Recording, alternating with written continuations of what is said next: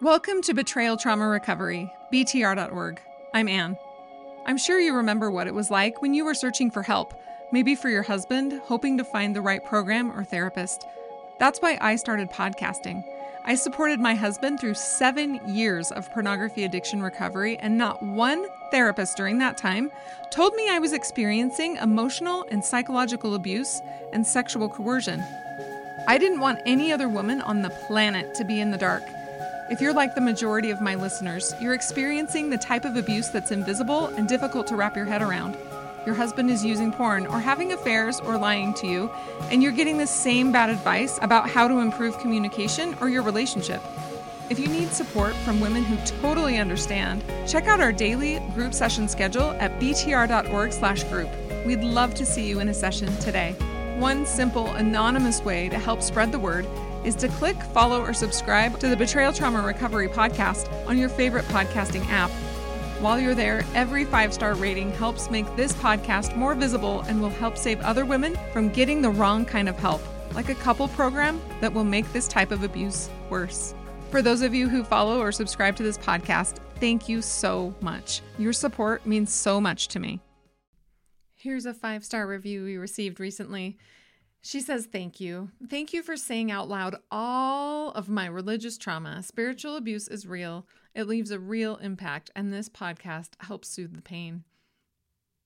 As all of you listeners are facing emotional and psychological abuse and sexual coercion in your relationships, we do not recommend any program for abusive men that focuses on their pornography addiction recovery because it never addresses the abuse. The only program that we recommend is Center for Peace. The website for Center for Peace is cenfp.org. Center for Peace only has a limited amount of seats for limited times throughout the year. So if you want more information, go to cenfp.org or email joy, J-O-I, at cenfp.org. I have Kate Moore on today's episode. Kate Moore is the New York Times and USA Today bestselling author of The Radium Girls, which won the 2017 Goodreads Choice Award for Best History, was voted U.S. Librarian's favorite nonfiction book of 2017, and was named the notable nonfiction book of 2018 by the American Library Association.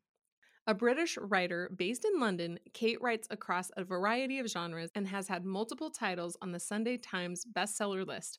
Her latest book is The Woman They Could Not Silence. Welcome, Kate. Thank you so much for having me. It is such an honor to have you. Thank you so much for all of your hard work, like bringing these issues to light for women all over the world. It's really important, and I appreciate your work. It's my honor to do it, and I have to say thank you for the work that you do. And I know simply from reading about you online how much what you're doing is helping people. And having worked myself with survivors of domestic violence and abusive relationships, I know how important it is to have that support network. So thank you for inspiring people and supporting them as well through these difficult times. It's an all hands on deck effort to stop abuse. It needs to be across society, really, but every little helps. So you guys are doing an awesome job. So thank you. For those in our audience who may not be familiar with your book, without revealing too much, can you please provide us with a synopsis of your book, The Woman They Could Not Silence?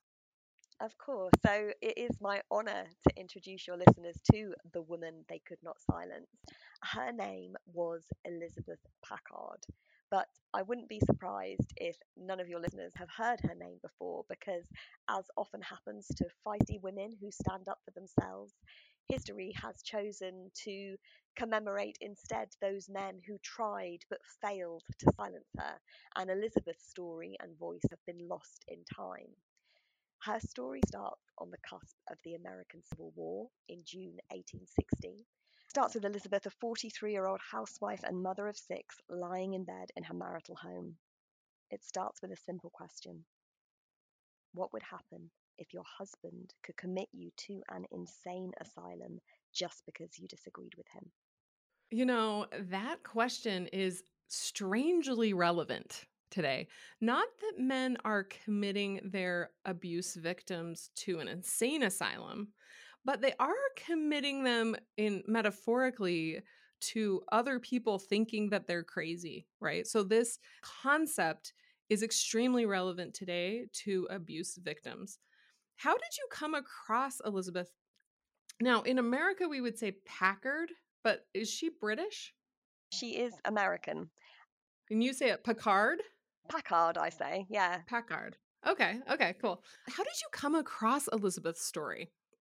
So, how I came across Elizabeth's story is a little bit topsy turvy because I decided what I wanted to write about first before I even knew her name. So, I was inspired to write The Woman They Could Not Silence because of the Me Too movement. And you probably remember how incredible that fall was when everywhere women were speaking up against abuse and harassment. And crucially, we were being listened to and believed. And that got me thinking, well, why has it taken so long? Because it's not like the fall of 2017 was the first time that people had spoken out about these things. It was just the first time that we were taken seriously. And that got me thinking that for centuries, whenever women have used our voices, we've been called crazy.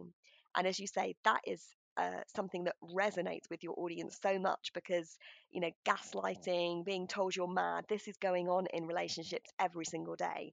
And it happens also, I think, on a sort of political stage as well. You only have to look at Nancy Pelosi or, any sort of public female political figures. She will be called crazy because she's speaking up using her voice. So I decided what I wanted to write about was that the way that women have been silenced through our mental health. And so I went looking for a woman to whom that had happened. And that's how I found Elizabeth's story.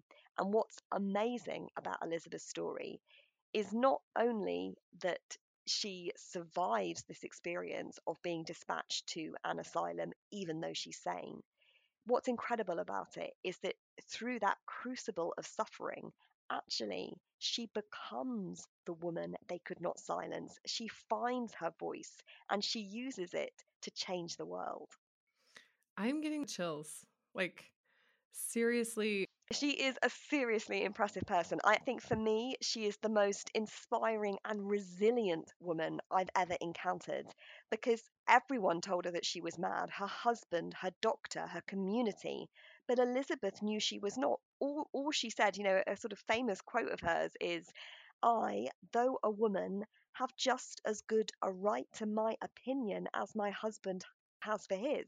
But just because she believed that, because she asserted herself and she asserted, what she believed in, that in terms of the science of the age was enough to have her sent away to an insane asylum. That is just, I don't know. I'm really feeling like a lot of emotion right now. Not just for her, but all of the women throughout time who we stand on their shoulders, right? Like for Elizabeth, like the work that she did just for standing up for herself, she's stood up for all of us. Yes, completely. And I think she really is, even though she herself was exceptional, I think she is kind of an every woman as well. And I think she sort of saw herself in that way as well. When she meets the other women in the asylum to whom the same thing has happened, they're sent away by husbands, by fathers. These are women who simply have defied domestic control. They're causing too much trouble. They're just being themselves, frankly, and that's enough to get them dispatched. She meets these women and she calls them sisters. And what's remarkable about Elizabeth as well is countless times in her story, she could have saved herself. She could have got out early. She could have, done enough just to help her own situation. But she determined that she wasn't going anywhere. She was here to make a difference, and she was going to take every single woman with her as she fights for freedom and independence. And that fight continues even outside the brick walls of an insane asylum because she goes on to become a political force and she has made the world better for all of us, not just the sisters that she personally met, but every sister in America, every sister across the world. Elizabeth spearheaded a campaign to make things better for us all. Real quick before a response, there are a lot of so called betrayal trauma therapists or coaches or groups out there. But they don't approach pornography use or infidelity as an abuse issue, or they try to quote unquote treat both the abuser and the victim in the same setting, which is unethical. So if you hear something in this episode you relate to, check out the group session schedule at btr.org/group. We'd love to see you in a group session today. Now back to our conversation. Here's a 5-star review from Amazon. It reads, "This is a needed resource. Love the index in the back with all the descriptors." She says, "This book sheds light on the little-known topic of betrayal trauma, provides good info, and is a great resource. I am a therapist and use it with my clients." I kind of smile when she says little-known topic because I'm like, a lot of women know a lot about it. They just didn't know that there were words for it. They hadn't found the Betrayal Trauma Recovery podcast. So again, go to our books page, btr.org/books, to see this book and others that we have curated there for you. And now back to our conversation. This book, which I'm sure now everyone is like, how do I get my hands on it? You can go to our books page, which is btr.org/books. We have a curated list of all the books we recommend there. That is on that list. Our links take you right to Amazon, so I'm sure you can find it on Amazon. Or you can go to Kate's website, which is kate-moore, that's MOORE.com. Our community is made up of women who are experiencing abuse in their relationships. They are being called crazy. They're being called all kinds of things like gold diggers sometimes, or that they want to ruin their families, or crazy stuff that is just not at all true. And particularly, they are suffering from emotional, psychological, and spiritual abuse. Most innocent bystanders, they do not see an abusive man calling her crazy as abuse. They just perceive of it as quote unquote his side of the story. Mm-hmm. So in terms of Elizabeth's experience, how might they relate with Elizabeth in this way?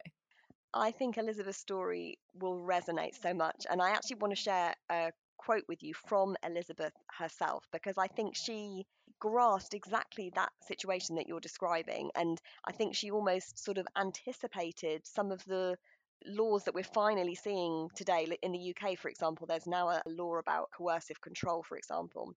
Elizabeth wrote, and this is back in the 1860s, she said, "When woman is brought before our man courts and our man juries, and has no bruises or wounds or marks of violence upon her person to show as a ground of her complaint, it is hard for them to realize she has any cause for appeal to them for protection, while at the same time her whole physical system may be writhing in agony from spirit wrongs."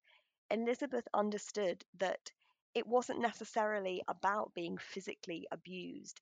A man trying to crush your spirit, a man trying to dismiss what you're thinking and feeling, that in itself is enough to make you writhe in agony. And she appreciated that because this was an invisible abuse, that most people didn't credit it and they didn't give it the time of day and the attention it deserved and the protection that women deserved from these abusers. She was anticipating all of that in the 1860s.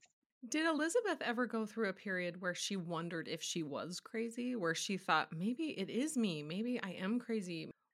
I think remarkably, she didn't actually. And actually, her strength of spirit, that sort of confidence in herself and her self belief, is actually what gets her through absolutely everybody telling her the rest. What I will say, though, is that being shut up in an insane asylum, and she's moved to the worst wards because, she calls out the doctor on his sexist, abusive regime, and therefore she's moved from quite a pleasant ward to a ward, as they would describe it at the time, full of maniacs. She is locked up with no promise of release, no hope of ever getting out, ever seeing her children again. And there are moments, she writes, where she comes very near the precipice of madness, not because she was mad originally, but simply because it's so hard for anyone to endure that continued abuse and endure that lack of hope without it affecting your mental health. So she did wobble at times on her journey, but I think ultimately the faith in herself and in God is partly what, gets her through that. What I will say is that she does go on a journey, and something that really resonated with me is she talks about at the start of the book feeling small, feeling that nothing she said was hardly worth saying or hearing. And I know I've been that woman. And to see Elizabeth grow from that position to someone who eventually becomes a political campaigner, someone who takes on her husband, takes on her doctor, takes on the world, and to have confidence in herself and in her voice, that journey is just so inspirational for me. That sounds so exciting. One of the things that I often tell victims, because when they're in the thick of it, they think, oh, well, I want to help other victims, right? And all of us do. And so they want to, for example, maybe be a therapist or maybe be a coach. And I want to encourage everyone to like take a deep breath and think about when you were 8 or 9. What did you want to be? Did you want to be an attorney? Did you want to be a doctor? Did you want to be a florist? I don't know what the thing is that you wanted, like, but where are your real dreams? And that we don't all have to be a therapist per se in order to help victims. We can both be our full self. If her interests were in politics, for example, we can express ourselves in the way that is really natural for us while still helping victims. Like you could help victims as a florist, or you could help victims as a horse trainer. I don't know what the thing is, but I always just want victims to know that the world is such a big and amazing place, and this will always be part of your story, and you can advocate for women in anything that you do. And then there are particular people like Elizabeth, maybe like me, maybe like you, who have made our life mission to directly advocate through politics or through a podcast or other ways. But I just want victims to know that, like, you don't have to run for office or you don't have to be a therapist or something in order to affect the world. And the best way that you can make the world a more peaceful place is getting yourself to safety.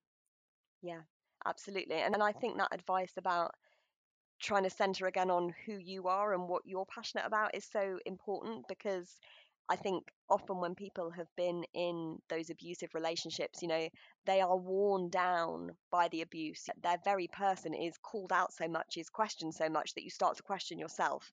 And actually, to try and recenter it on who you are and what's important to you is a really important thing to do. And I think actually that's something that Elizabeth Packard does experience as well. She has to sort of go back to basics. The experience of being locked up in that insane asylum for years, it forces her to confront who she is and what matters. And actually, for her, ultimately, she decides that this thing that is the worst thing that could happen to her is actually the best thing that could happen to her, because she says, the worst that my enemies can do, they have done, and I fear them no more. I am now free to be true and honest. No opposition can overcome me. And it's like she has to hit rock bottom, but from that, she can then rise like a phoenix to become the woman that she was always destined to be. That is so inspiring. And I want to tell all of our listeners that is your destiny too, that you have your own mission in life, whatever that is, and you can rise from the ashes and live a life of peace and wonder. In Elizabeth's case, it just sounds like the most amazing journey and also like adventure that she was on. Yes. Yes, I think it was ultimate. And it's one of those strange things, isn't it? It had none of this horrific stuff ever happened to her. She would have continued in her home, being a homemaker, being a mother, being a wife.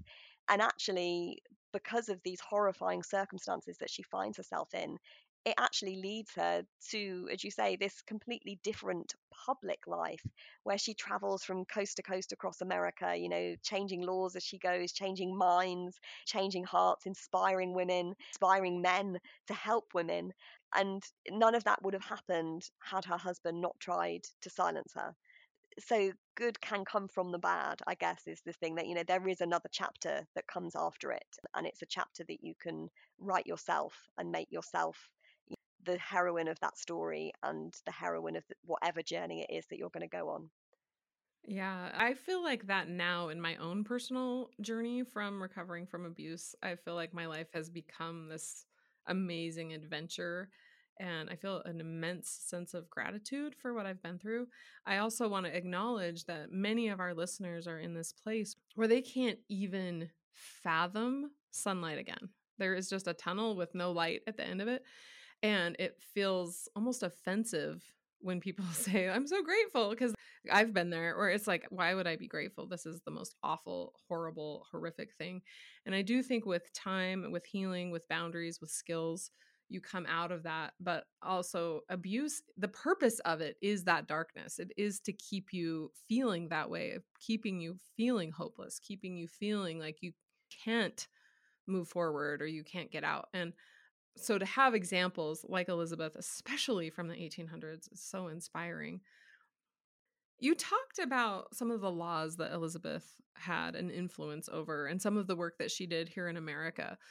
For American women today, or women all over, besides her story and being inspired by her story, do any of us have direct benefit that we didn't even realize we had from Elizabeth's life work?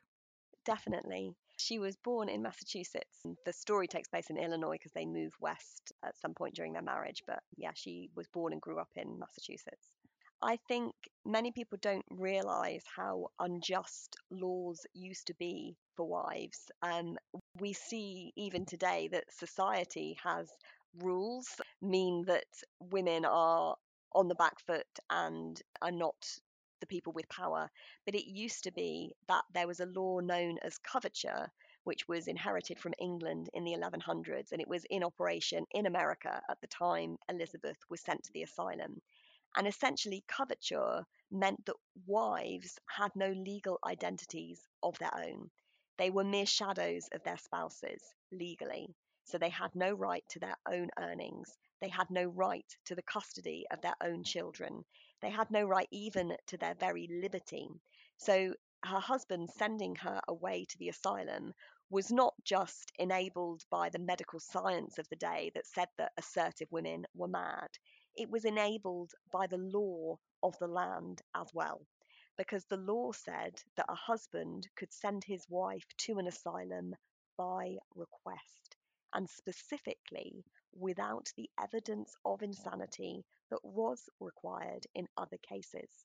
So, some of the laws that Elizabeth tackled and changed were to change that situation so that safeguards were put in place so that sane wives could not be sent away by their husbands. She also tackled things such as a woman's right to her own earnings, because, as you know, many of your listeners will know, financial independence can give independence full stop. If you're tied to a man financially, it can seem almost impossible to break away. And so Elizabeth was tackling those injustices. She wanted to make sure that women could not be sent away by their husbands. She wanted to ensure that women could stand on their own 2 feet, that they could have the custody of their children. Elizabeth suffered terribly when it came to looking after her 6 children, because being sent away to the asylum, she had no care of them for the years that she was there. And then, even when she came out and there was a landmark legal trial, which actually, spoiler alert, declared her sane, even then she could still not care for her children, because her husband essentially kidnapped them and took them to a different state, and that was legal because Elizabeth, as the wife, had no right to the custody of her children. So, some of the laws that also she campaigned to change and did change were about the custody of children, so that mothers were given the same rights as men, that they could actually be guardians for their own children. You know, initially when she started campaigning, a wife by law could not become the guardian of her children. So these are the kind of laws that she was tackling. We may think, oh, well, it was the 1800s, you know, that is a very different time then.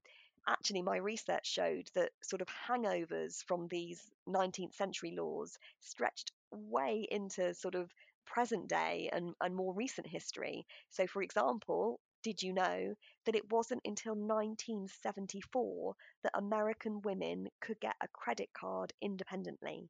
Before then, a man had to co sign any credit application. What? Sorry. I just have to pause there and be like, what? Yeah. I was born in 1977. So this is 3 years before I'm born. Thank goodness someone liberated us from that. Yeah. So, I mean, I've given very sort of specific, concrete examples there, but that's the kind of campaign Elizabeth embarked on. And as you say, as well as the sort of concrete laws that she changed in the law books, we have her as a shining example now of a woman who was oppressed and was abused and was gaslighted and was told that she was crazy. And she's a woman who managed somehow, against all the odds, to rise above that and to fight for what she believed in and to fight for her freedom and the freedom of others. Kate and I are going to pause this conversation here. I am in love with Elizabeth and so grateful for all of the amazing women that have come before us, that have made the world a better place for us. We're going to continue talking about her next week, so stay tuned. If this podcast is helpful to you, please help us reach other women by following or subscribing and giving us a 5-star rating. Thank you for helping other women find us. If you've already purchased a copy of my book, Trauma Mama, Husband Drama, please circle back and give it a 5-star rating. A lot of women are searching for books about betrayal trauma on Amazon, and rating Trauma Mama will help them find this podcast, which is free to everyone. Your donations keep this podcast going. Go to our website, btr.org, scroll to the bottom, click on Support the BTR Podcast. And until next week, stay safe out there.